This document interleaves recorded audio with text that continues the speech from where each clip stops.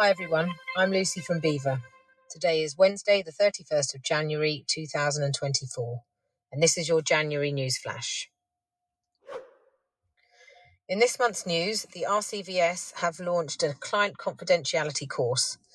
Information is available on the RCVS Academy website, the links to which are below this episode in the Podbean website description. The RCVS has launched its Surveys of the Professions 2024, which takes place every 4 to 5 years and invites all vets and nurses to share their career experiences and ambitions, and helps inform the RCVS future strategies and policies for 2025-2029. It closes at 5 p.m. on Friday, the 16th of February. The RCVS has announced its council elections could be axed as part of a governance revamp, which officials believe is necessary as part of the development of new veterinary sector laws. An independent appointment-based system of appointing council members is one of the ideas being considered and was widely supported by the current council members during a meeting on the 18th of January. A report published ahead of the meeting cautioned that the college's governance models are strongly at variance with regulatory best practice, and reforms could be insisted upon as a condition of new legislation. For more information, see the Vet Times article in the link below. The RCVS have formed a new working group to draw up proposals for the future statutory regulation of veterinary practices by the end of the year. Chair and RCVS President Sue Patterson believes that mandatory practice regulation is a key priority following on from the voluntary practice standard scheme. In an article from the Vet Times, she told them, at present the RCVS only regulates individual veterinary surgeons and nurses, and the veterinary sector does not have an equivalent to the Care Quality Commission, which considers human healthcare premises. This means that the onus for maintaining standards within the workplace falls on regulated individuals rather than the business structure. We will consider what a scheme that puts more statutory responsibility on business owners to maintain standards should look like. This month, the RCVS also struck off a Kent-based vet over false horse passport declarations. Whilst Vlad Butnaru claimed that he had been used and tricked into completing the paperwork for the animal, which is believed to have been stolen previously, a disciplinary committee said it felt he was making up his defence as he went along during a hearing into his actions. He admitted making a false declaration that he had read a microchip implanted into a horse when it had not actually been inserted into any horse. He had relied upon a WhatsApp video call which appeared to show the chip being scanned in the animal subsequently, rather than him himself in person confirming that this information was true. More information is available in the links. For nurses, the first cohort to complete a postgraduate equine nursing programme at Hartpury University has just celebrated their graduation at Gloucester Cathedral. SPIVs have now opened up their 2024 salary survey.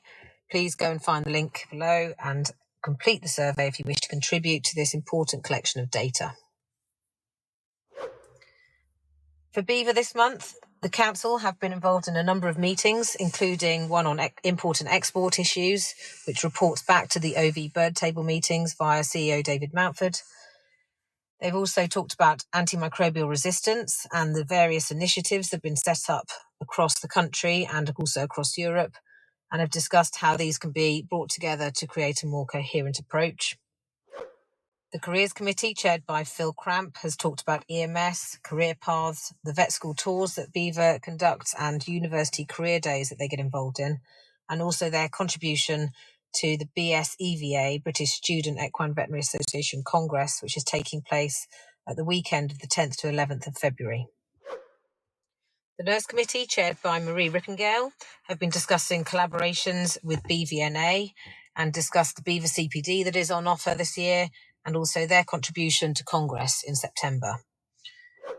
The Antelmintic Working Group, chaired by Dave Rendell, has been looking at the Protect Me 2 toolkit, which is coming out following on from the antimicrobial Protect Me toolkit that was brought out by previous President Mark Bowen.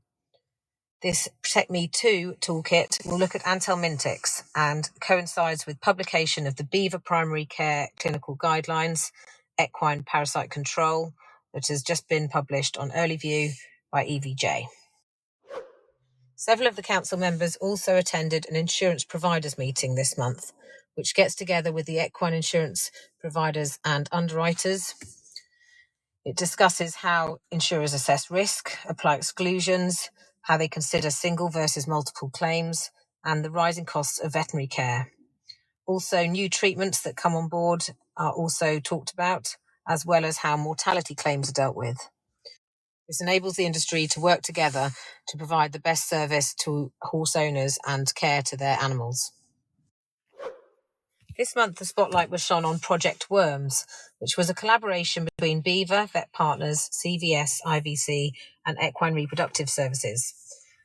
They conducted 2 surveys, one of owners and one of stud farm owners and managers.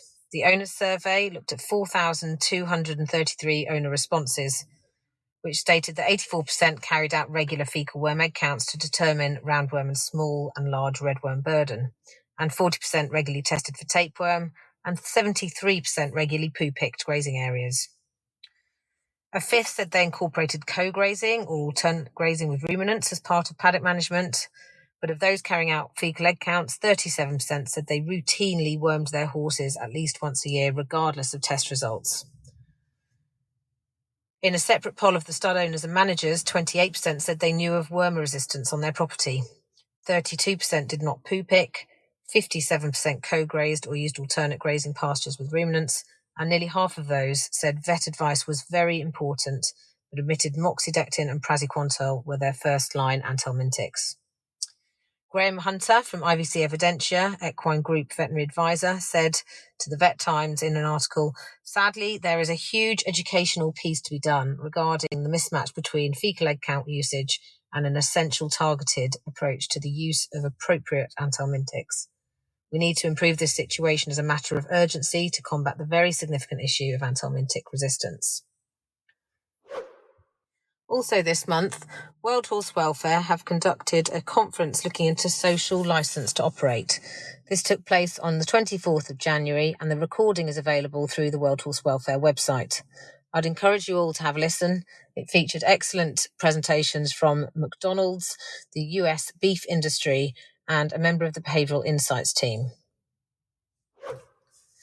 The Equine Infectious Disease Surveillance Team is collaborating with the Equine Grass Sickness Fund, based at the Moradin Institute near Edinburgh, to boost awareness of equine grass sickness and assist with research into the disease. Equine grass sickness is a deadly disease with an 80% fatality rate and still lacks a known cause. So if you have a case of EGS, please report it to the Equine Grass Sickness Fund via the case reporting questionnaire on their website. The Equine Infectious Disease Surveillance Team will then start to collate and share these reports via the International Collating Centre. In addition, the Equine Grass Sickness Fund have established a biobank as part of a new research project collecting case reports and biological and environmental samples, which are available to all researchers investigating equine grass sickness. Vets and owners can contribute by donating samples through the Equine Grass Sickness Fund website, with timely sample donation from suspected grass sickness cases being vital. There are no costs for owners, and vets can claim reimbursement for tissue collection. So please act now to support this research and visit the Equine Grass Sickness Fund website for details. The Equine Infectious Disease Surveillance Group would also like us to mention that they were involved in the British Equestrians Equine Health Week, which took place during the 22nd to 28th of January.